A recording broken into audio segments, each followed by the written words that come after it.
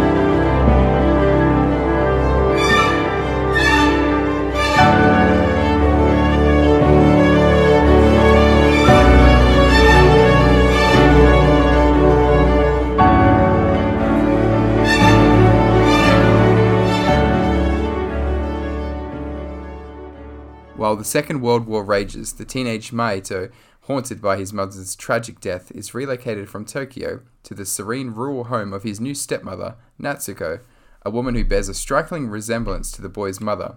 As he tries to adjust, this strange new world grows even stranger, following the appearance of a persistent grey heron who perplexes and bedevils Maito, dubbing him the long-awaited one. Wow. That is an incredibly simplistic way to put that film, I think. That sort of doesn't spoil too much, actually. I feel like it's good because I liked going into this film a little bit blind, like not knowing what was going on, because within 10 to 15 minutes of it starting, you just get plunged into this epic fantasy world. And I remember when we watched this for the first time in Sydney, I just felt like, I think I remember telling you this, but I remember feeling so safe in Miyazaki's warm, experienced hands. I just felt like we were going to go on this epic journey and it was going to be so much fun and it was going to make me feel sad and happy and excited and all sorts of emotions as most Studio Ghibli films do.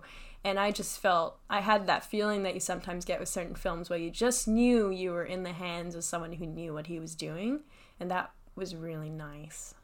Yeah, you're so right. I mean, the instantaneous feeling of safety as you see those classic Miyazaki wide sprawling shots of Japan. And the score. The score starts to kick in, and like classically these scores in Miyazaki's Ghibli films, they start really stripped back, just a piano, like just faintly in the background, almost unnoticeable, like just brings this like pristine fantasy to the everyday real life.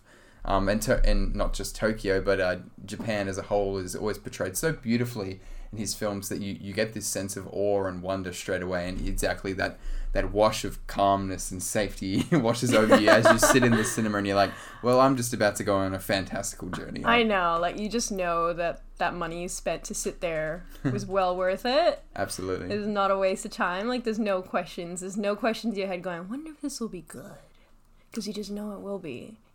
And we were definitely not disappointed, I think. We've watched this twice now. Yeah. So we watched the sub. We did the sub in Sydney a couple weeks ago, and we just came back from watching the dub today. So we've sort of experienced it both ways. And I know that we want to have a conversation about which one's better, because that's always a little debate, isn't it? Later on, though. Later on.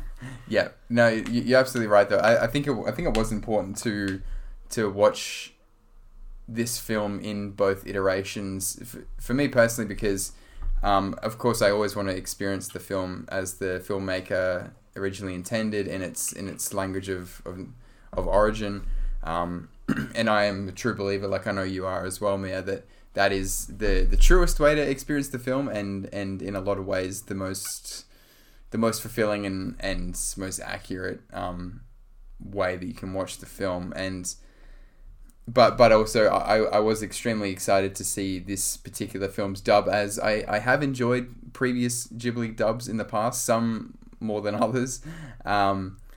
Particularly the Princess Mononoke one stands out to me as being a really high quality one. But particularly for the voice cast attached to this. Though I do have to say, because we are just coming extremely fresh off the bat of seeing the dub, that I think I speak for both of us when I say that we found it to be a little underwhelming on the voice acting side of the dub. I personally felt that I was recognizing the voices a lot, and it was sort of taking me out of the experience a little bit. Yeah, that's fair. I wouldn't say the same thing for me. I just prefer sub. Mm-hmm. So just generally dubs don't work for me. I've never even like thought about watching a Ghibli film in dub. It's not even a concept that's in my brain. Yeah. Like I've watched like a weird number of Ghibli films. I've watched every single one, almost, except Porco Rosso and The Cat Returns and stuff for obvious reasons. But I've watched most of them, and never once have I ever thought about watching it dubbed in English. So I don't know, like it was sort of mind-blowing to me that we could actually do that in cinemas and stuff.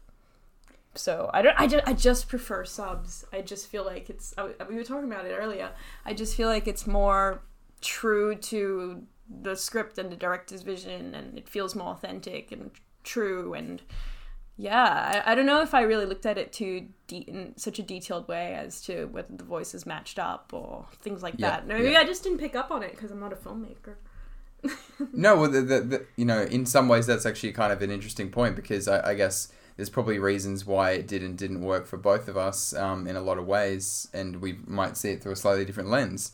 I did see it through a bit of a technical lens a lot of the time. I couldn't really help myself with I just noticed that when we watched it in the sub in the original Japanese, the voice and soundtrack were in such synchronicity and were really fine tuned to really give you that peak emotional experience. And I did find that the voice acting and the soundtrack, the score in the dubbed version just weren't aligning in that certain way to get me to that emotional high point.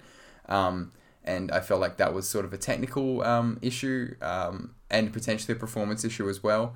And you obviously get the classic things like the language not exactly translating in the way that you expect. And to be honest, I found the plot slightly more confusing in English. So I would personally recommend to anyone that hasn't seen the film or has only maybe seen the dub to go and give the original sub an experience for sure, because I think, yeah, like you say, Mia, that is the most traditional and complete experience you can have watching this film. So yeah. Robert Pattinson was really good though. Yeah, Rob Pattinson's obviously great. He was so funny. I couldn't remember if he was British or American because I don't know, his voice was so interesting. I was like, he could do that? I didn't realize he could do that. Yeah, I mean, he was the massive draw card to even give the dub a go, because, I mean, I'd heard all these crazy things that, you know, his voice acting in this was actually unbelievable, and that all these crazy things, like he rocked up to the voice studio with, like, pre-recorded notes on his iPhone, and he just handed it over, and they used it straight into the film and stuff like that, and he recorded everything he needed in, like, 2 days, and he just walked off after that, like... Yeah, job well done, all done. Job well done. Yeah, absolutely. No, it was good. There were other people in there that I was surprised about. Like, had no clue Florence Pugh was in it. Absolutely no clue. And she's like, her voice is kind of the main thing about her, isn't it? Everyone loves her like deep husky voice. Yeah. But I didn't even recognize her throughout the entire film. Absolutely. So let's move on to the film itself and talk about what we thought about it, because I mean, I know for a fact that we both have a lot of different thoughts about this film. And personally, I found watching this film twice really interesting, because both times I kind of came away with like slightly different interpretations of what it all meant and what Miyazaki was trying to get across. I think an important prefix for this conversation that we're about to have is that it was often spoken about in the build-up and the production of this film when it first started, that this was a film that Miyazaki made for his son. And he made it to explain his absence in his son's life and his addiction and I guess, persistence with his work, and how that sort of changed their relationship. And and also viewing it as what was also set out from the outset to be Miyazaki's last film, as well, really puts an interesting perspective on everything that you're watching, because... it's a film that is deeply rooted in the idea of legacy and the idea of connection to parents, and also about succession and all these ideas, and a lot of classical Ghibli themes as well. I mean, I found that a lot of this film was just paying homage to Ghibli as a studio and to Miyazaki's films and his filmography as a whole. And this film really felt like an incredible full stop on his filmography. I know that there's rumors that he may continue yet as a director, already talking about making another film. But yeah, I found this to be an incredibly poignant example of a director looking back at his work and trying to unpack all of those ideas. Yeah, no, I definitely agree. I think one of the most striking things to me about this film is how it feels like a conglomeration of all of Miyazaki's films. There are elements of all of his top hits, or his most famous films, even his less famous ones, that are all packed into The Boy and the Heron. And that makes it, to me, such a beautiful sort of tribute to himself in some way. Yeah. To his own creativity, his own imagination. And to watch this film is to almost experience every single Studio Ghibli film all at once, all over again. Yeah. As if it was the first time. And I thought, I just always love that experience, because if one thing that I absolutely adore about Miyazaki's films is his ability to transport you to some completely fantastical imagined world, which feels so real and lived in, and there's so many little details, and you're just thrown into this dreamscape where which has its own rules, and you're forced to just listen to them, and it's ridiculous sometimes. Like, the parakeets in this film are absolutely ridiculous, and it's so silly, but you just accept it. You just go, okay, this is where I am. And I feel like your mind never really leaves the world of a Studio Ghibli film. Like, I don't know if my mind has ever let go of what the landscapes of Princess Mononoke look like, or what the bathhouses of Spirited Away look like, or what this film looked like. I think my mind has always held on to that imagery and to the feeling that it gives you to watch these films. And The Boy and the Heron is no different to me. It's sort of like Miyazaki on steroids in some way. And I think that both of us benefited very, very much from being very experienced with his filmography, having gone through all of his most iconic work. And to go into this blind without ever having seen a Ghibli film, I don't think you'd get a lot out of it. What do you think? Yeah, I agree. I think that this is a film that absolutely benefits of having the knowledge of Studio Ghibli's work, of Miyazaki's work. I mean, it is an absolute love letter to the studio and to his life's work. And you're so right, the iconography of Ghibli and of Miyazaki's films are so ingrained in my brain. Like, he's one of the truest examples of a filmmaker that is utterly original in the modern landscape, that operates on a level of iconic filmmaking that is Tolkien-esque, you know what I mean? All-encompassing. You see a world of Miyazaki and you know instantaneously from looking at a single frame that that's a Miyazaki world, and each one of them feels so unique and so separate from one another, but yet at the same time they're also familiar, and they also have all his films have this way of rhyming, you know, whether it be similar themes or character designs or just small elements within each universe. I mean, the little floating creatures in this film. Yeah, the wara wara. So I forgot what they called. I like the suit sprites in Spirited Away, and the little, I forgot, those little creepy bone things in Princess Mononoke. Yep, absolutely. Yeah, and what else? And I mean, even the characters dressed. I mean, like Kiriko's attire and whole vibe really reminded me of Lady Eboshi from Princess Mononoke, and but the story itself was maybe more Spirited Away. Yep, the character design of those old ladies looked exactly like Yubaba from Spirited Away. Yeah. What was I going to say? Even the floating rock in the sky, Laputa in the sky, Castle in the Sky. Yeah. And bringing Mark Hamill back for that as well. Yeah, the animal elements to this, Porco Rosso. Yes. Yeah, Who can forget the one Ghibli film we've both not watched, even though we desperately want to. Even the sort of the partnership, sort of like road trip element when the film is sort of My Neighbor Totoro in a lot of ways. Even the character design of those black spirits in the fantasy world, exactly like the spirits of Spirited Away. And I was gonna say something else. And obviously, the overarching theme of World War II is present in The Wind Rises, another one of my favorite Miyazaki films. And even though it's not Miyazaki, the opening sequence is all Grave of the Fireflies to me. I mean, it's incredibly familiar in that way. So this film simultaneously does something really clever, which is act as a completely original piece, but also, like we said, as a homage and a love letter to Ghibli films. And that's really interesting when you add the context of what's actually going on in the plot. So to mention the great granduncle who's sort of handcrafted this world. He's the creator. Or this god presence, or in quotation marks, I personally take it to, my interpretation is it's Miyazaki. Miyazaki himself, yeah. But there's another interpretation where, what's his name again? Mahito. Mahito? Oh yeah, Mahito. Mahito. He's Hayao Miyazaki, because Hayao Miyazaki's this film is almost also autobiographical, where he could be the granduncle, i.e. Miyazaki, trying to pass down his legacy, Studio Ghibli, to his son, i.e. Mahito.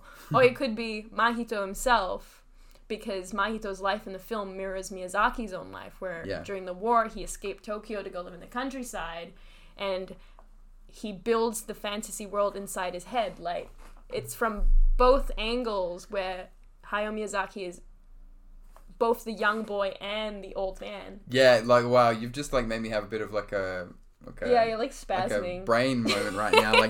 That's so correct, babe. Like, I never thought of it this way, but even like, because there is sort of this element of like time, right, of the past and the present and the future, you know, that they construct with this world. And isn't it fascinating to have this director at the end of his life have a conversation with a younger version of himself and talk. Oh, that's so cool. Yeah, exactly. And he's saying this can be whatever you want it to be. You just need to build it, and you are untainted by the world, and it can be beautiful. And he says, no, actually, I am tainted, and this is and what I create isn't gonna be perfect. And it's this idea of like, understanding that and conversation with, and like this. I love this film. This film is really beautiful. It's so good. But then there's the added element, like you said earlier, where this is him talking to his son as well. Yeah, absolutely. So even though he's talking to his younger self, he's also talking to his son, who has sort of refused to take on Studio Ghibli. Because let's face it, the films he's made are flops, like absolute flops. But like, other than that, like he obviously also doesn't want the pressure of handling Studio Ghibli, this iconic brand, this iconic filmmaking machine. Yeah. He just doesn't want it. And I think this film also is Miyazaki processing that, realizing that his world, this legacy that is created, destroys itself. Yeah. It collapses. And it literally does collapse at the end of this film. The fantasy world disintegrates and becomes nothing.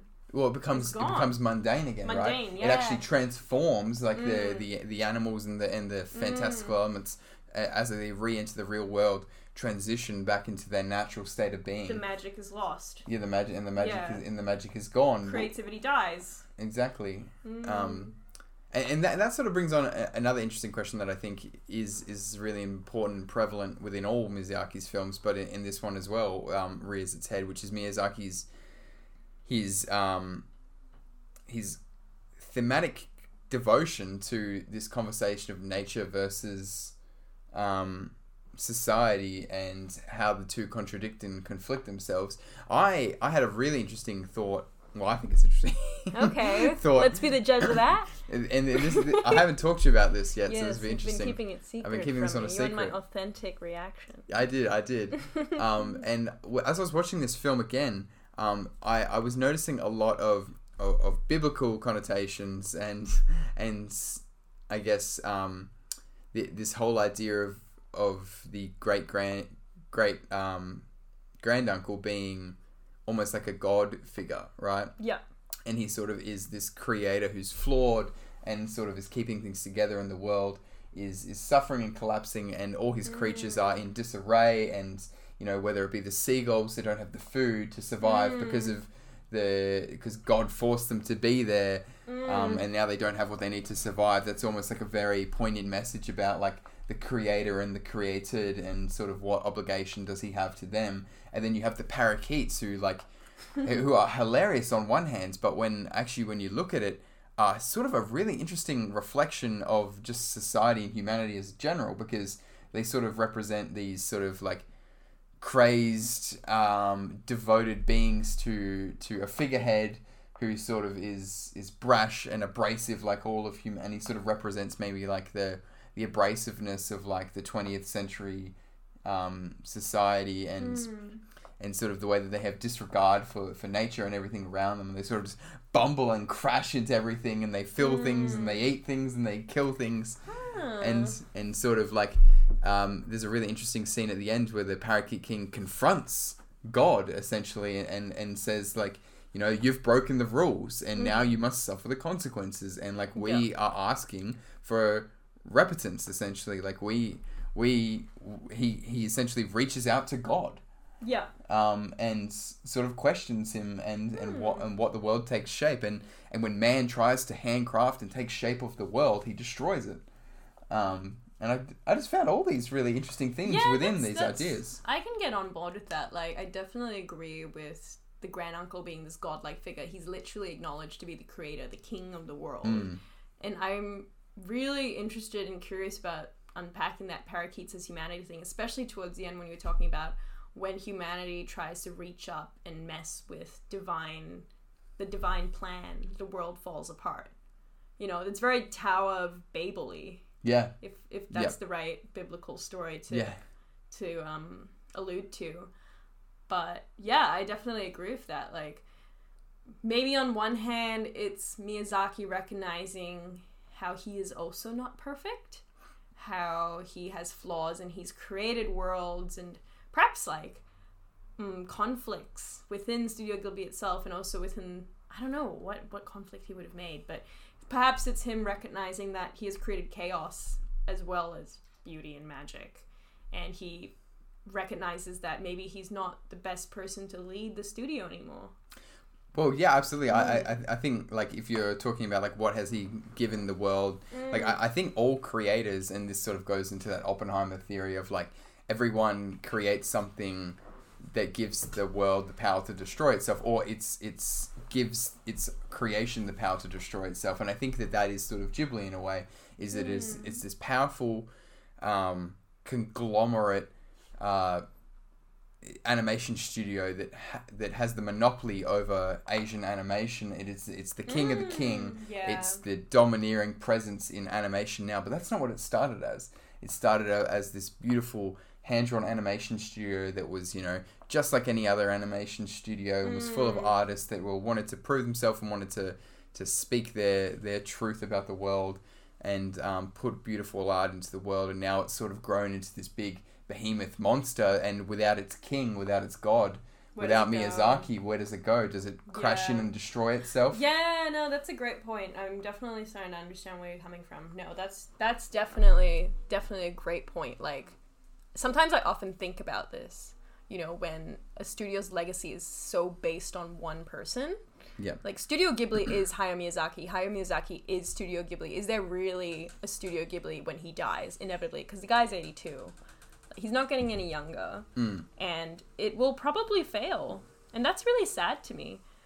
You know what I mean? Because I think about, like, other animation... No, not just animation, sorry. Just in general, like, movie-producing people and organizations in the world.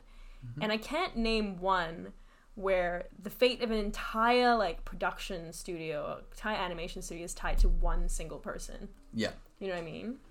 So it is interesting, like... They're so codependent on each other in a way. They are, absolutely. And I mean, like, probably the closest comparison you could make is maybe Disney. And when you look at the death of, you know, like, Walt Disney, you know, had a hand in everything that was made by Disney at that time. And, you know, a lot of people say that, you know, the magic went out of Disney when Walt Disney died. And, you know, it's obviously had eras of success and continued to make beautiful films throughout its lifespan, but now perhaps has become almost the antithesis of what it also set out to be as well. No, yeah, it's a money-making machine right now. It's like you know, the capitalist grind moves on and on and on in Walt Disney right now. And you know, I guess Miyazaki maybe to round up this conversation is asking that question of, like, is it better to hand it to somebody who might destroy it, whether it be the parakeet, you know, or to pass it on in the bloodline, who may reject it, or is it better to let it all fold in on itself, last in the memory, and let the magic return to the earth, and it just exist in our world uncaptured? Yeah, it brings up an interesting question. Like, what would you rather? Would you rather when Miyazaki's life comes to an end? That's quite a dramatic way of saying it. Would you rather that Studio Ghibli just went with him, or would you prefer that it continued on and continued making movies? A la Disney. Yeah. I mean, what would you rather?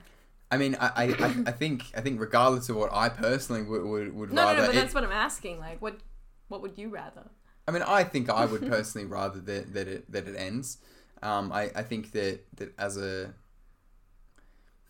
I think that Ghibli was sort of a vehicle for Miyazaki to express his artistry, and to, you know, make the films that he wanted to make, and to tell the stories, and to share his fantastical worlds that he so clearly had in his brain with the rest of us. And it's a gateway to endless imagination, and I think that imagination will always be prominent in artists, and whether or not we allow artists to use the behemoth that is Ghibli as their vehicle to tell those stories is really interesting, because there's an argument to be made that maybe these artists wouldn't get to tell these stories without the behemoth of a vehicle like Ghibli to uplift them and to give them that platform. But I guess there also is the argument to be made that, you know, if the cream rises to the top of these artists are as good and are as devoted as Miyazaki, maybe the best way for them to express themselves is to go on the same pathway, the same journey that he did, and to let Ghibli stand alone as his Rushmore. Yeah, that's interesting. Yeah. That's interesting. it's an interesting film, and I mean, specifically, I mean, we've been talking for a while now, and we haven't really talked about the plot, and that's the kind of film that it is. No, it's very thoughtful. It's weird. Like, it's like every other Ghibli film. Also, I'm noticing that we're saying Ghibli differently. I'm saying Ghibli, you're saying Ghibli. I don't know what's the right one, but anyways, let us know in the comments. Anyways, so, what was I saying? You're saying that it's a very thoughtful film. Yeah. Oh, yeah, I remember now. It's like every single Ghibli film that existed, but it's also not. I don't know. Did you notice how geometric it was? Like how futuristic it was? Yep. There were certain elements of it. It was like like a glowing portal, and you know, it's very traditional, but it's also very modern. And it's visually, to me, it was also very different plot-wise. Oh God, we were supposed to talk about the plot. I'm just thinking about the visuals again. No, but this is what I mean. This is such. I don't have very structured thoughts. No, I think this film as a whole, I mean, its plot is probably the least interesting thing to me, to be honest. Out of all the elements. If anything, the plot confuses me. I have questions about the plot. So do I. Actually, I love the vibes of this film. This is what I'm rating it. 5 stars out of 5 for vibes. Plot, I don't get it. Towards the end, he was calling his stepmother aunt his mother, and I thought it was a bit weird, and I didn't understand. I was curious what you thought. If we want to talk about plot, right, let's figure out some of these problems that we had with the plot. Yeah, what were your questions? Definitely, because you know, I think no matter how much we love this film, it isn't a perfect film. No. And I think that, plot-wise, it is a bit sticky and a bit messy, and I don't know if that's just the getting lost in the dub, perhaps on our second watch, but even in the first watch... Even in the sub, I didn't get it. Yeah. Then again, we did fall asleep for about half an hour because it was really cold in that cinema. You've exposed us badly there. But yeah... We have watched the film. We have watched the film. But yeah, no. The first time around, there was a little jet lag going on. And alcohol. But you're right, though, because the plot is a bit messy, and there's a bit of confusion going on, and... You know, I think always when you throw in a bit of a time travel element, a bit of like alternate reality element, it's a bit obscure. And I think personally the film at some point doesn't know whether it wants to be a buddy film with the Boy and the Heron, or it wants to be this sort of like mythological odyssey where Mahito is sort of like appearing in different places, and it's not really about... Because when he goes into the fantastical world, I have to say, it's less about the fantastical world. Like, there's not that many scenes of just, like, being in a different world. I mean, he's on, like, sort of like on a coastline with some waves crashing. And then he basically spends the majority of it inside somewhere, whether it be some slightly different locations. So I wasn't sure what the film wanted itself to be in the midsection too much. I got really confused when he went in to go rescue his auntie, and the whole scene with the bandages. Yeah, that was weird. So this lady, this auntie of his, is now his stepmother, because his dad, after Mahito's mom's death, went and got with her younger sister, got her pregnant, and then they're gonna get married. Yeah. And now Mahito is moving in with his auntie, who's now his stepmother, and I don't think he realizes that that's his auntie. Yeah. But then at some point he realizes... I don't think he knew her. I don't think he knew her, yeah. No, but that's the confusing thing, right? Like... At some point he does. At some point he does, and then he starts calling her mother. Yeah. That was a bit weird. I didn't get that. That wasn't explained enough. I think they were trying to do something along the lines of like he now accepts her as his stepmother, that sort of storyline. But it didn't really feel earned because they barely spent any time together. And when they did, she yelled at him and said, "Go away, I hate you." Exactly. No, it just felt a little bit weird. Like I think the idea was that he was feeling a lot of grief. Yeah. And he was searching for a mother figure, because he had lost his, and he was looking for her. He was trying to get her back. Yeah. And the film makes a big deal out of the sister, Natsuke, looking exactly like Mahito's mom. Yeah. They looked very, very similar. So she is the ultimate replacement for Mahito. Yeah. In terms of a maternal figure. And at some point, I think in the film, once he starts calling her mother, that's him accepting that this is his life now. And he's no longer fighting it. I think that must be it. But maybe it was just a bit lost in translation for me. Like, yeah. You know, because then I don't know. It was a bit weird. The point of transformation, the point of change was very abrupt for me. Yeah, definitely. I think there's a couple points of change that were extremely abrupt. I mean, but even for me, I personally feel like the film would have benefited from more one-on-one time with the characters. Yeah. And those characters expressing those feelings. Yes. A bit more. I didn't really understand why all our characters were separated for so long. He even really only meets up with his mother's character, with about 25 minutes to go in the film, and really starts to build that relationship. Yeah, that was you just reminded me of something else that I thought was weird. And when him and his mother his mother as a child gets separated, and they see each other again, they're like crying and hugging, and she's so upset, and she's just so relieved to see him. I'm like, but you knew him for like 20 minutes. I don't know. Yeah, absolutely. That was a bit confusing. And the relationship wasn't there. And she also seemed to understand that he was now her child. Yeah. Even though there was no realization moment that was really given to that. No, not really. And no reason for her to have understood that, really. Yeah. So it's quite interesting, that whole connotation. And she seemed to also know of her death as well at the end, when she mentions, like, she's not afraid of fire. I thought that was really beautiful, though. That's a beautiful scene, and like it made us both tear up for sure. But I did find myself questioning afterwards from a plot perspective. How did she find out? How did she know this? And and whenever the characters separate, so like he gets separated from the heron for like 10 minutes, and then comes back, and you know they're friends. And then like also gets separated from his mother, comes back after 10 minutes, and they're friends. And it seems to be a really strange occurrence, and maybe it's just sort of like maybe it's just more general storytelling on those parts, because everything is so metaphorical and so thematic in this film. But I did find that those more core elements of like relationship building, that are so prevalent usually in Ghibli films, did lack a little bit in this one. Much weaker. I definitely agree with that. I also wish that Mahito himself spoke more about his feelings and his emotions. A lot of stuff was implied. Yeah. But I really would have loved some moments of reflection, some moments of like conversation with other characters, sharing how he feels, you know, because that's the basics, right? Of storytelling. You show a character in a certain state, and over the course of the film, a book, or whatever, a TV series, you witness them changing.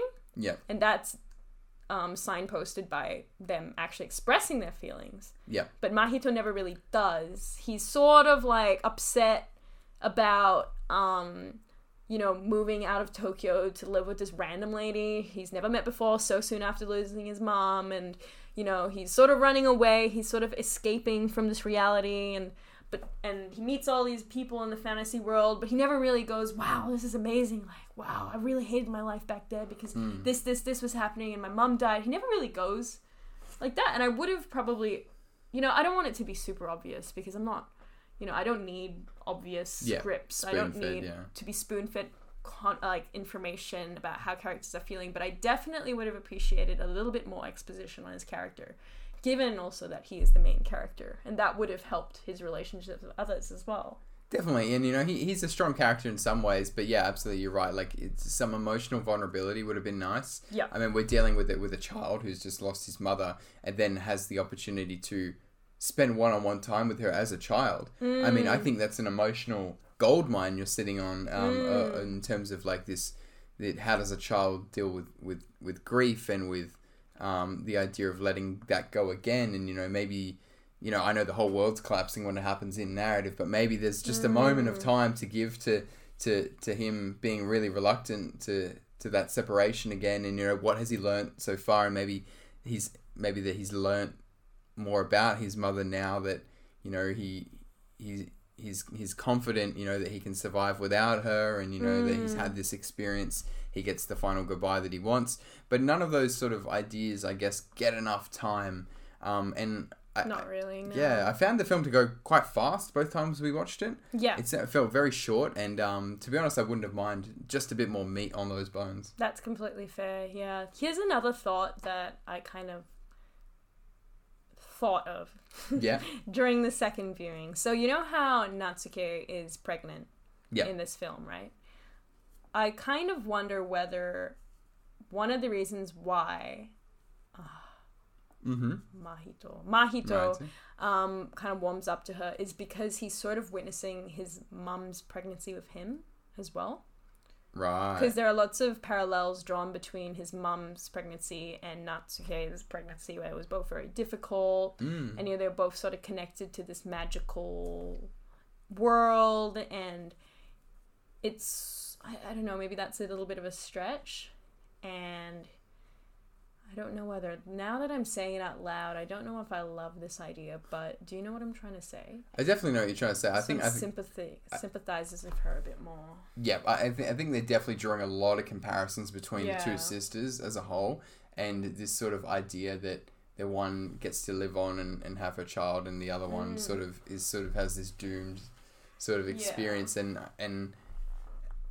you know, I think that it brings everything home as well. And this is another reason why a bit more character work would have been really good for Mahito, because even the idea that, you know, that this stepmother is now having a child with his father, and the idea of like feeling replaced, or maybe now that you are not like the legitimate child of the family anymore, the only child. Yeah. A lot of those ideas could have definitely been explored more. But for what it is, I mean, you know, that's an incredibly high standard that we're holding this film to. It does a lot of things really, really well, just on a fundamental basis as well. I mean, it's funny, it is entertaining, it's beautiful, and we need to talk about the music. Oh, of course. The music is great. Joe Hisaishi is one of the all-time great composers, and I'm absolutely thrilled to see that he's starting to get some recognition for this film, and hopefully just in time for awards season, because this is a masterful piece of scoring and soundtrack. It's beautiful. It's so iconic. It's extremely minimal. He usually, like, his openings are just piano, like this sort of held back piano motif, and it's just like 2 or 3 notes, you know, being played over and over again, but it's so gripping. Like, it gets you from the first 2 minutes. I remember at about the 2 minutes mark of this screening that we watched today, I turned to Steve and I was like, oh my god. I was getting emotional because of that score. It was so beautiful. And yeah, now he's got a Golden Globes nomination. Yep, absolutely. Finally, at long last. And what he does so well in this film particularly is that stripped back piano that he starts with. It's the slow layering of that score, you know, whether it be adding the flourishes of the violins, the didadun, didadun, didadun, and just adding more and more elements, and then there's this sort of like rising like cello in the background as well in the third act, and it all comes together as the world is collapsing, and it's this gorgeous ethereal sort of perfect score, to be honest. It's my favorite score of the year. And I hope that... I really just don't think that any of Miyazaki's films are as timeless and perfect as they are without the work of Joe Hisaishi. So we can't talk about Miyazaki without talking about his longtime collaborator. Who collaborated with him from the very first film, Nausicaa Valley of the Wind. Yeah. So he's been an absolute stalwart for Miyazaki. So to see him also sort of like put up one of his best scores for Miyazaki's, what will apparently be Miyazaki's final film. Yeah. That was really beautiful. He definitely came through. Absolutely. He definitely came through. It's like, you know that meme of the piano fire on fire and the guy playing it on the beach? That's Joe Hisaishi doing Boy and the Heron, like how Miyazaki's like, yo, can you write a score for my he didn't need to go that hard. He didn't need to go that hard, but it's like he went hard, but you can't tell that he went hard because it's so minimal, and that's why I feel like he might not win the Golden Globes nomination to like Oppenheimer or something like that. They're probably gonna Ludwig, what's his name again? Ludwig Göransson's probably gonna win it, but Joe Hisaishi will always have a place in my heart. Exactly, will always have a place in my heart because I don't know. I also just love seeing non-Hollywood people win awards in Hollywood. Yeah. Like, Ludwig Göransson can win it, like, for the next frickin' 10 years. You wanna beep that? No, we should swear on this podcast. You can say fuck, I don't care. I don't know, it feels wrong. But, you know, like, I don't know, like, Joe Hisaishi has been doing it since...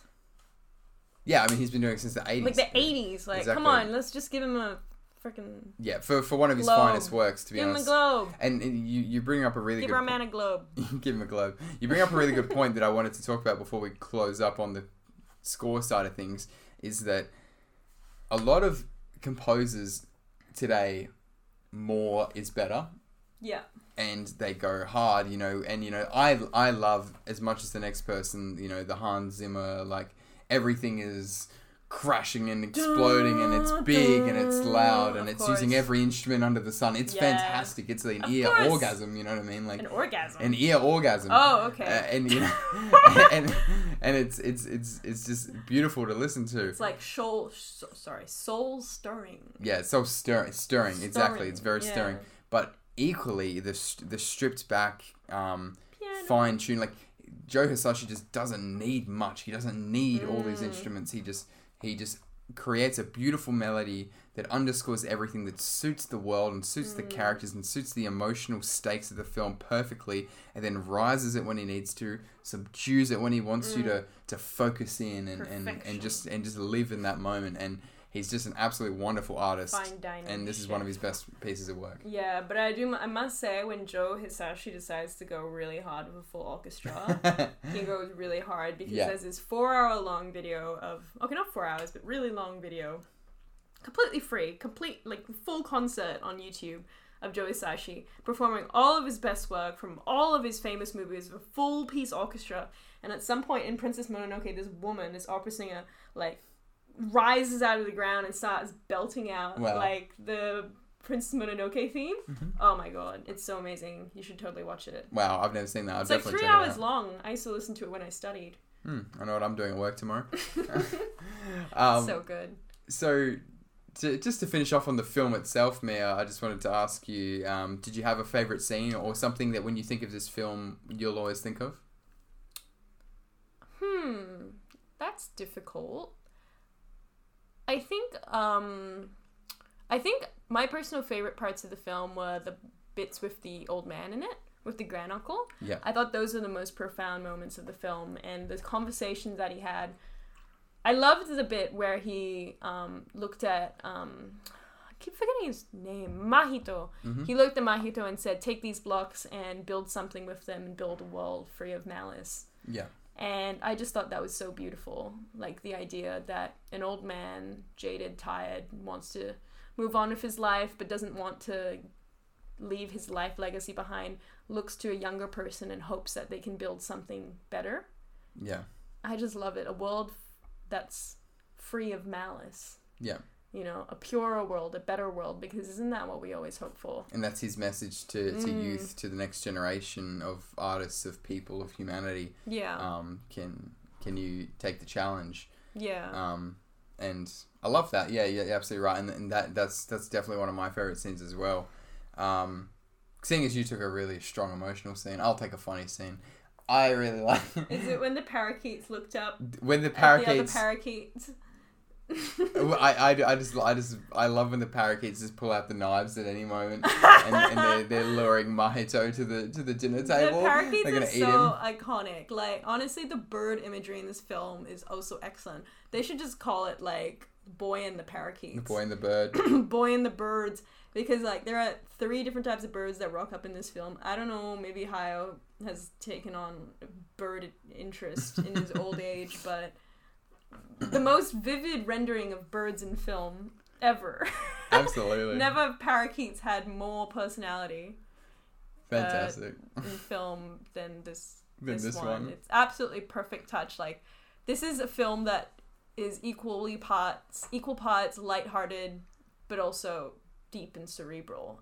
And I think that the humorous elements of the parakeets are a perfect touch to yeah. So, you know, make this film like watchable and fun and enjoyable, because that's what Ghibli films are. They're whimsy.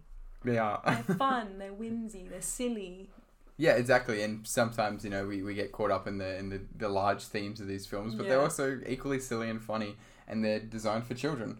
So yeah, I'm not sure if I'd bring a kid to see this one. Really? Oh, yeah. I don't know. I feel like I don't know. Maybe. They'd probably just enjoy the wonder parts of it, I guess. Yeah, probably. But yeah, no. Oh, that was The Boy and the Heron. Yeah.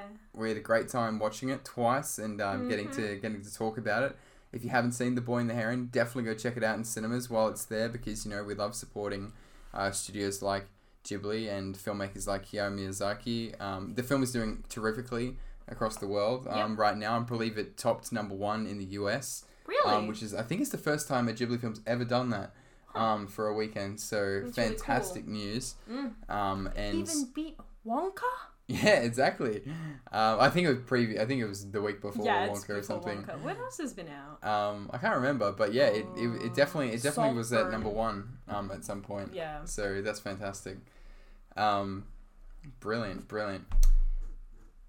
So Mia, I wanted to ask you a few questions. What I've been doing on the podcast lately is asking some rapid fire questions. Yes. As I know you're an attentive listener, I've had to change them up for you. I know. I prepared my answers. I know. I don't like being put on the spot. Well, I wasn't going to allow that. So I'm going to ask you 10 rapid fire brackets, not so rapid fire questions. Okay. And they're going to give the audience a little bit of a better understanding of you and your life in film. First question. What is your favourite film? Okay. This is easy because my top 4 in Letterboxd has been quite solid for some time. Mm-hmm. So my favourite film is probably either... Damn, what is my top 4? Okay. My favourite film is probably either Millennium Actress by Satoshi Kon or Princess Mononoke by Hayao Miyazaki. But another top contender is, well, we've done a podcast episode about this, but Amelie. I love that film so much. But that's kind of more like a happy, I love it, like it's so much fun and it makes me happy inside kind of film. It's like a great pick-me-up, I want to be happy, so I'm going to watch this film. Whereas I think Millennium Actress and Princess Mononoke, I appreciate them on deeper, more intellectual levels. So I would say it's either of those two. Both Japanese and both animated, because I like animated films. Yep. Fantastic. Great answer. I love both those films as well. Second question. What's a film that you didn't like at first but grew to love over time? Oh no. Is there anything that comes to mind?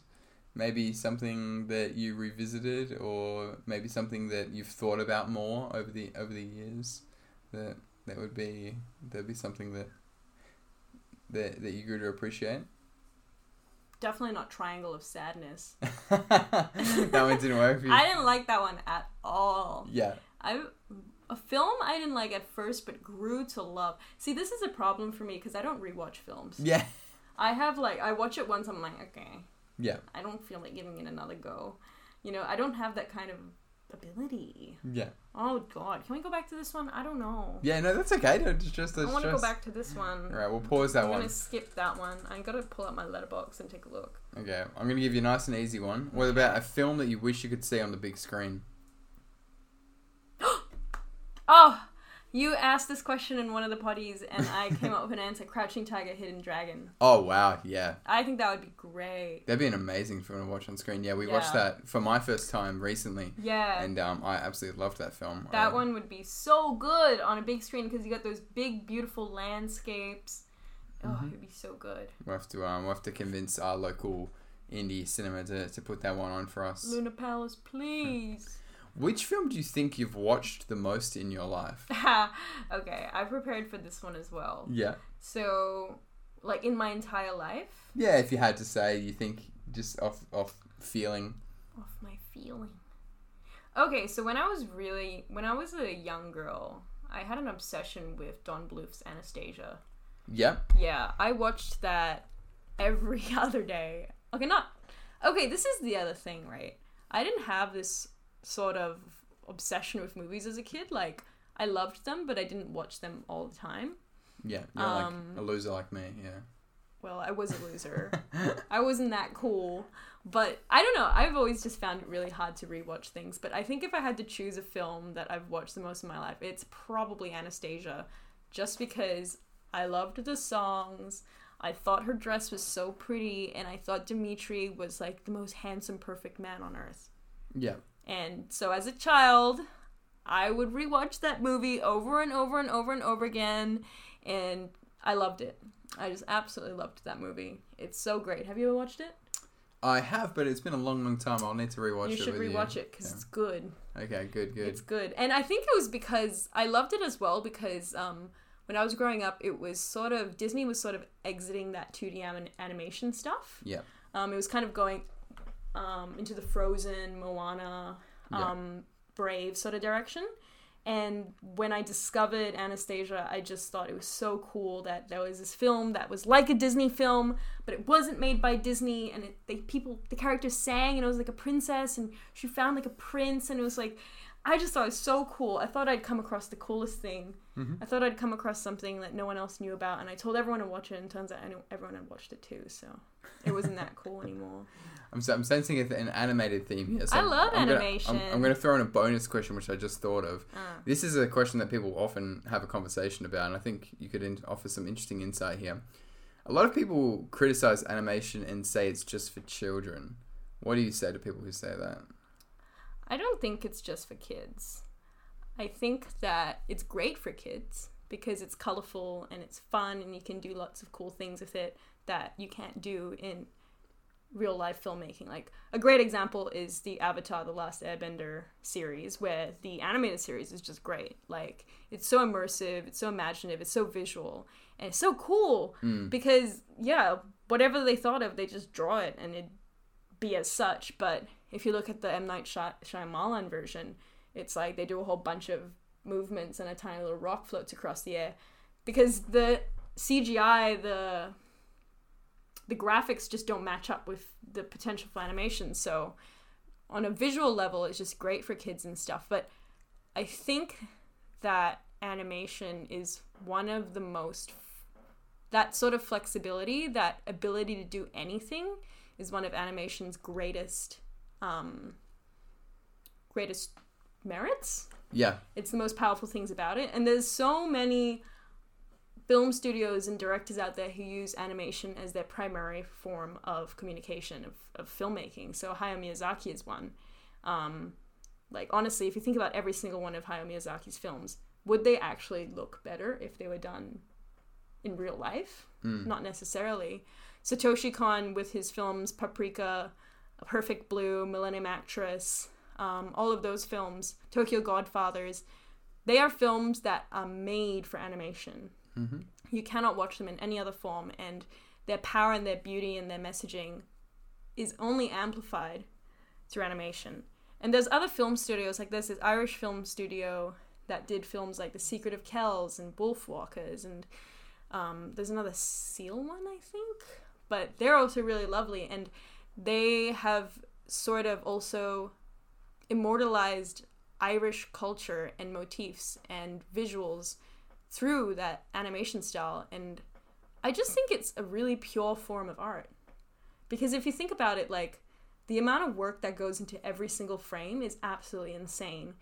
And I love it when you see films, animated films, that sort of break that boundary. So a lot of my favorite animated films are films like Princess Kaguya or My Life as a Zucchini, which I just watched. And these are very atypical animation forms, stop motion using clay or watercolor. Mm-hmm. And I just think it's the peak of human creativity, because not only are you creating a full story, but you're also creating a visual landscape to go alongside it, and you can morph it in any single way that you want. So I don't think it's just for kids. And if you write off animation as, oh, it's like a kiddie thing, like, you know, it's silly stuff like Disney and Pixar, then you're missing out on a lot.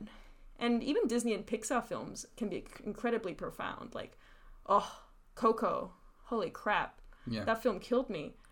But on another level, like Soul as well, it was an incredible film. Mm-hmm. It was so much fun. I loved it. So I don't know if I answered that question, but that's kind of my feelings on it. I just think it's beautiful. Like, there's no such thing as limits with animation. And I don't know, you shouldn't limit yourself in that way. In the same way that you shouldn't not watch foreign films because they're in a language you don't understand. Yeah. If you choose to expose yourself to different forms of art, then you'll probably get a lot out of it. And it's all the more striking for it because it's visually distinct as well. Yep. So I don't know. Maybe that's my thesis on it. Great answer. Honestly, yeah. No, I think it's a conversation that's always topical, and a lot of old hats and a lot of people that aren't exposed to animation will write it off. And I think it's stood the test of time. Some of my favorite pieces of art ever are animated. So yeah, it's definitely a great art form. Have you got a guilty pleasure film, Mia? Anything that you sort of acknowledge isn't, it's not Citizen Kane, but you enjoy watching it? I think Anastasia is like relatively well rated. Anything worse than that? Guilty pleasure. I think I know that your answer to this, to be honest. Probably Pride and Prejudice. Yeah. I love that film so much. Yeah. It's like, I remember watching, you know that meme where it's like, watching Lord of the Rings with a Tolkien fan, and it's like, and Aragorn kicks the helmet, and it's like, Yeah. by the way, did you know that when Viggo Mortensen kicked that helmet, he actually broke his toe, so that scream that he did is his actual scream of pain. Yeah. That sort of thing. My equivalent is watching Pride and Prejudice and being like, wait, it's coming. And it's like the hand scene where like Matthew McFadden reaches for Keira Knightley's hand, and her touch is too strong that he has to stretch it. Because it's like, oh, that was so, like, shocking to me. I don't know. I know every single moment in that film. I've watched it so many times. That's probably another film that I've watched, like, a disgusting amount of times. It's true. That's true. But I don't know. Other than that, I'm looking at sometimes I like those silly little British rom-coms about old people, like, like The Old Oak. Or The Unexpected Pilgrimage of Harold Fry. I've never watched it, but like now I'm looking at my letterbox and it's like The Duke. Yeah. Starring Jim Broadbent and Helen Mirren. Anything with Broadbent. Anything with Anthony Hopkins in it. Yeah. Anything with Dev Patel in it. Like, I've watched ridiculous films with Dev Patel in it just because he's in it. I'm like, of course I will watch The Personal History of David Copperfield. Oh, Always Be My Maybe. That was a great film. Nice. I don't know. There's some, I don't know, guilty pleasure films. Yeah, that's probably it. Yeah. That's probably it. Some sort of period drama. I don't know. Some sort of period drama is probably my guilty pleasure. Some sort of silly historical drama. Mm-hmm. Oh, love that stuff. It's so good. Yeah, that's the stuff that gets you. Like some sad Japanese anime film about some girls about to die. Yeah. Your Name by Makoto Shinkai. Your Name's loved. It's loved. That's fair. That's fair. All right, what's your favorite film soundtrack? Oh, soundtrack.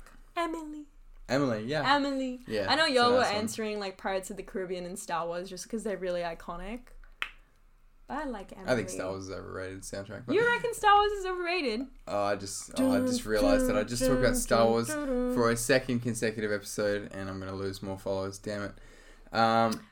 Favorite soundtrack? It will probably be Emily. I think it's just it's so iconic. It's so beautiful. Again, minimal piano. So fun to play as well. I learned it on the piano before as well. Yeah. That was really fun. Incredibly catchy when you hear it as well. So catchy, and it just encapsulates the film so much. All right.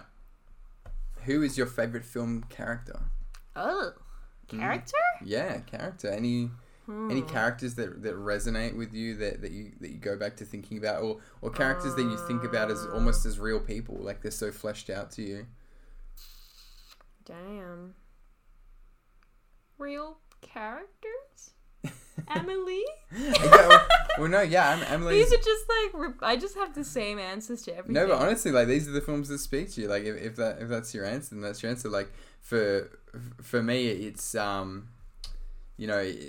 a whole bunch of interesting characters that for me, like Apu from the Apu trilogy. To me, he just feels like somebody that I know. I've witnessed his whole life play out on screen, so I know him. Or even Jack Lemmon in his character CC Baxter in The Apartment. Yeah, I mean, he just feels like someone that that I know and resonate with. And even Chuck Tatum from Ace in the Hole, like one of my all-time favorite characters, just this despicable side of humanity that you see all around us. I love when characters just fly off the wall. Interesting. Yeah, I don't know if I think about films in that way, to be honest. That's interesting. I find it really hard to relate to characters, if anything.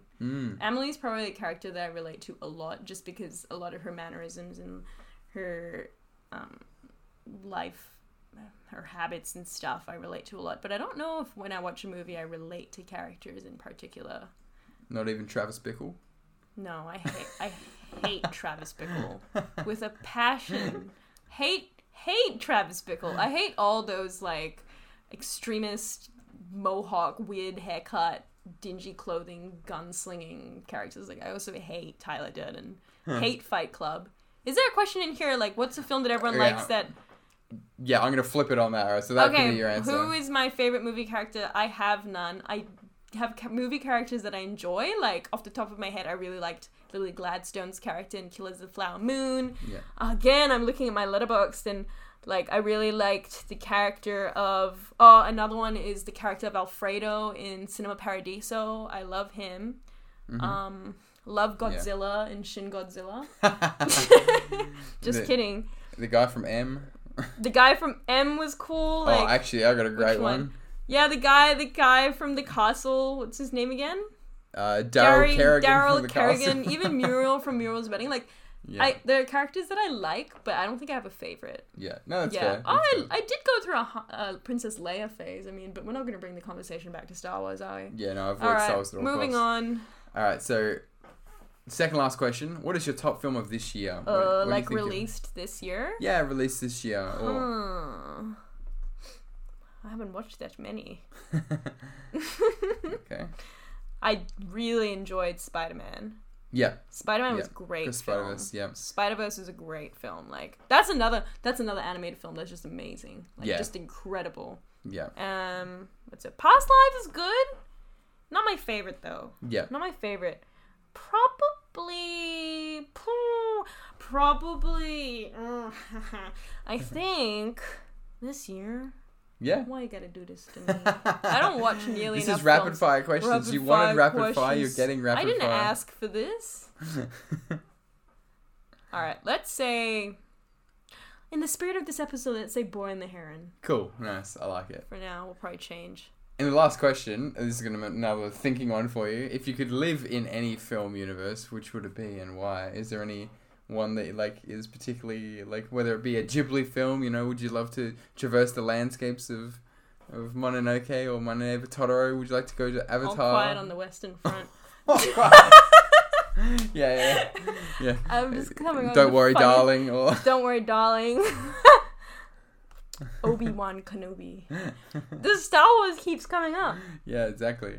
Any universe that I would like to be part of? Squid Games. No way. Dune would be kind of badass. Yeah, okay, I like that. Dune would be kind of cool, but I'm not into sci-fi enough to be like, yeah. Make that my whole life. Make that my whole life. Saltburn? Exactly. No way. I low-key didn't really enjoy Saltburn. It was just too gross for me.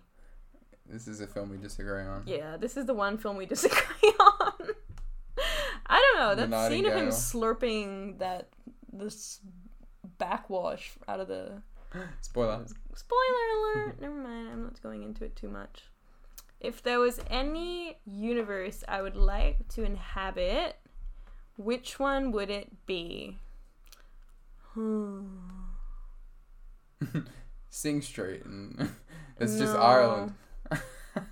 It's just Ireland. I would like to go to Ireland. I would like to go to Ireland. I would like to inhabit... Damn. This is why you need to give me these questions beforehand. These questions usually work better when you just go off the top of your head. Well, I can't think of anything right now. My mind's How to Train Your Dragon. Would you like to ride a dragon? Hell no.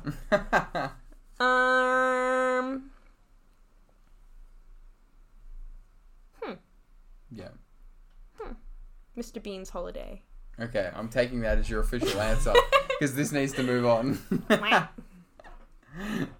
All right. Is it over? No. I have a couple more questions that are a bit more a bit more freeform. You don't have to think. You can put your letterbox away and just relax.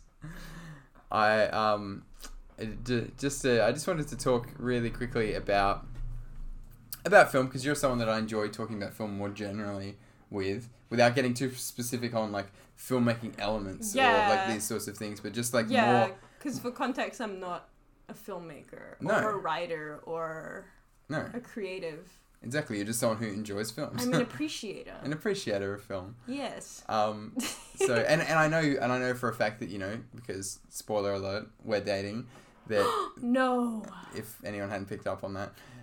You did drop it at some point. I probably did. I didn't realize. I'm very proud of her. Me?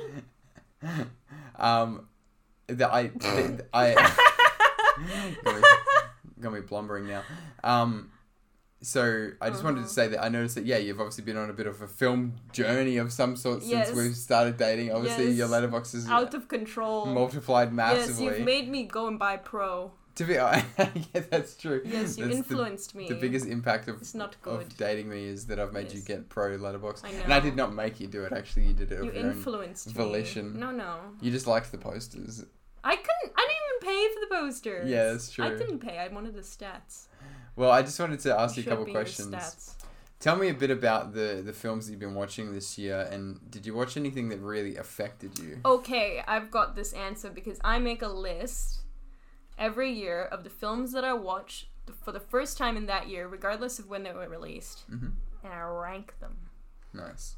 And, oh boy, I watched Cinema Paradiso for the first time this year in Singapore. Shout out to the projector. And it was amazing.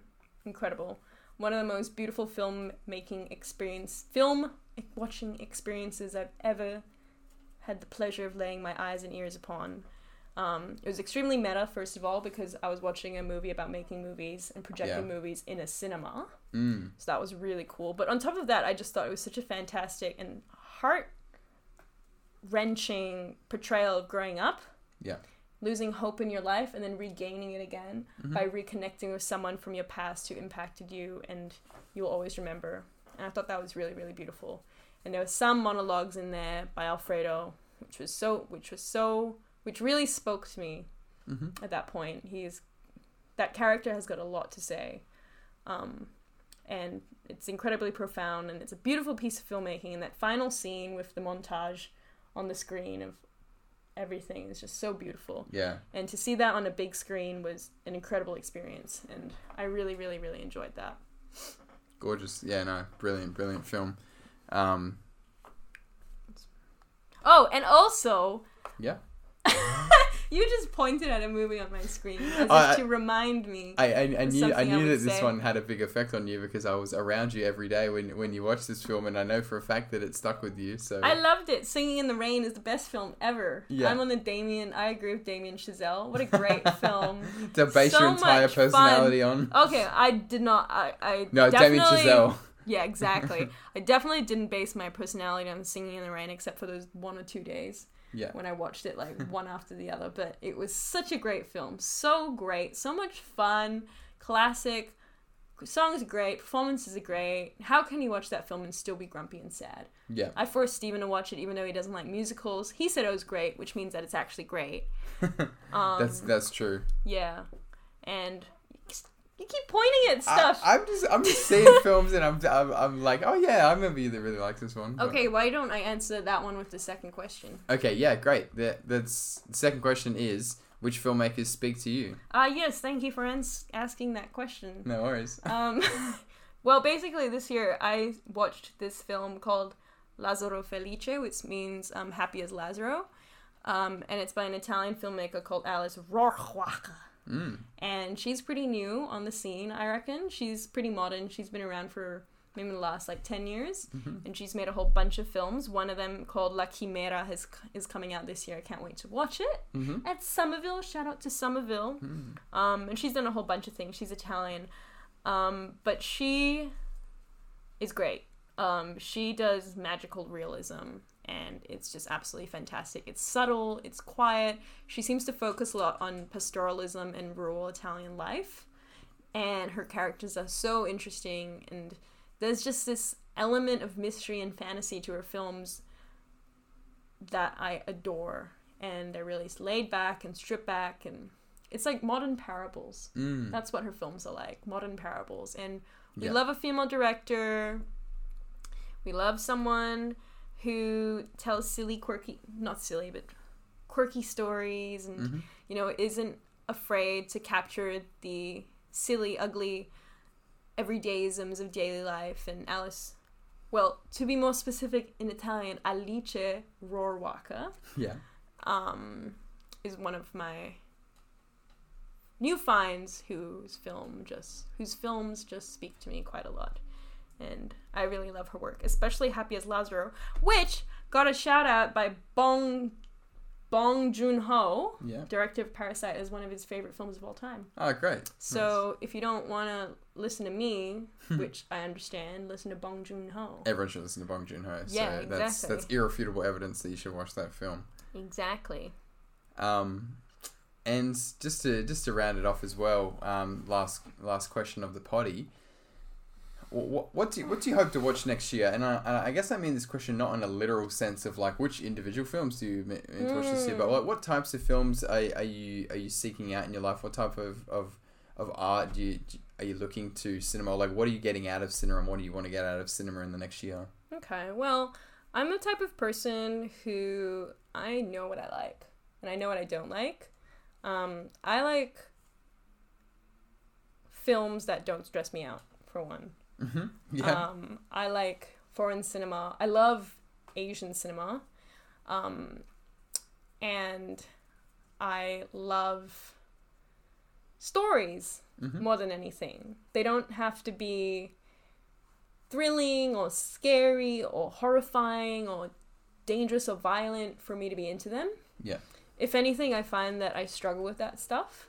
Like, you saw me watch Taxi Driver, absolutely hated it. I could recognize, like, why people love it, but just the experience was too much for me. Yeah. I hated Fight Club, like I've said before. Again, I get it why people like it, but I just can't stand that sort of depictions of violence. No, but that's really interesting, like pointless violence. Because people go to cinema for different reasons, you know. Like some people go for that brutal realism. Yeah, exactly. They want to be confronted with the harsh realities of life. Other people go for escapism, and some people go for like witnessing the human experience in a unique artistic way, and like and seeing how people express their artistry. Like there's so many different things you can get out of film. I guess I'm asking, what do you want out of film? Yes, so this is just me babbling on about my own preferences, but I think given all of that, I know what I like and I know what I don't like. And in terms of what I hope to watch next year, I find that as a result of my relationship with you, for example, I'm a lot more interested in exploring cinema from the past, from the deep past. So older films, I'm really interested in. Lately, my latest thing has been going through Orson Welles' filmography slowly, and sort of watching his stuff. We've been watching a lot of Billy Wilder, for example, lots of Charlie Chaplin, a lot of what else was the other one? Ozu and Kurosawa, and we've been meaning to watch Kiarostami Pages, we keep forgetting. Bergman as well, Wong Kar-wai. Like, I'd love to go back into these auteurs of cinema and understand what they were cooking. Yeah. I want to know what they were doing. So that's one thing. I've always also wanted. I'm originally from Singapore. And I'm half Taiwanese, so I've always had a deep interest in exploring non-Western cinema.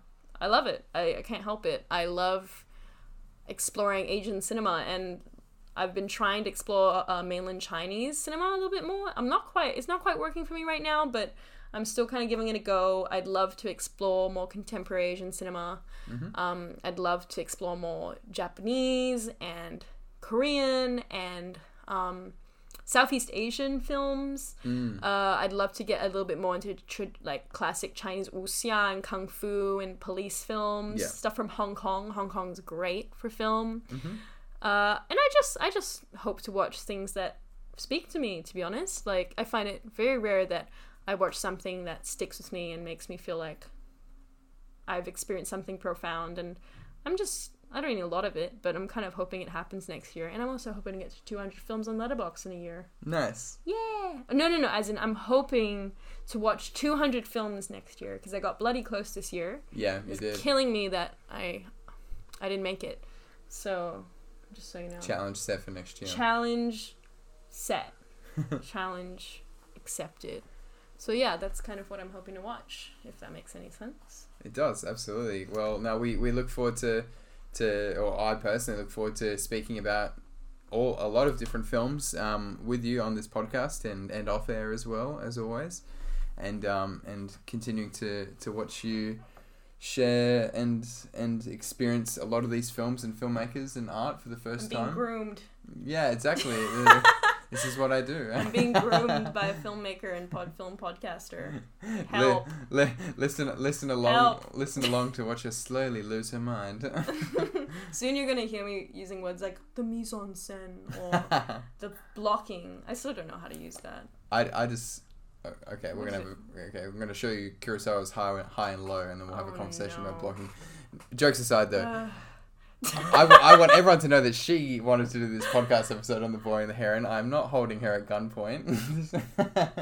This was her idea. This much is true. This much is true. This much is true. So, but still, I'm being groomed. Okay, well, I'll just have to cop that one. And Letterboxd stats show no lies. If people want to follow you on Letterboxd, Mia, where can they follow you? What is my proof? What's my what's my username? Is it Miar? Yeah, I think it is. What is it? I don't know. Mia Preto, you can look her up, you'll find her. Yeah. And if you want to follow me, you look me up at Stephen Clark on Letterboxd. Thanks again for listening in for the episode of the podcast, guys. You can always listen to my episodes drop weekly on Mondays or Tuesdays, depending on how I'm going with the editing. And if you'd like to contribute to the podcast, please feel free to leave a comment or to suggest a film for me to review. I'm always open to suggestions. And if you join in next week, I'm going to be talking about my favorite films of the year, so make sure you don't miss that one. All right, thanks guys. Until next time, have a great day. Bye. Bye.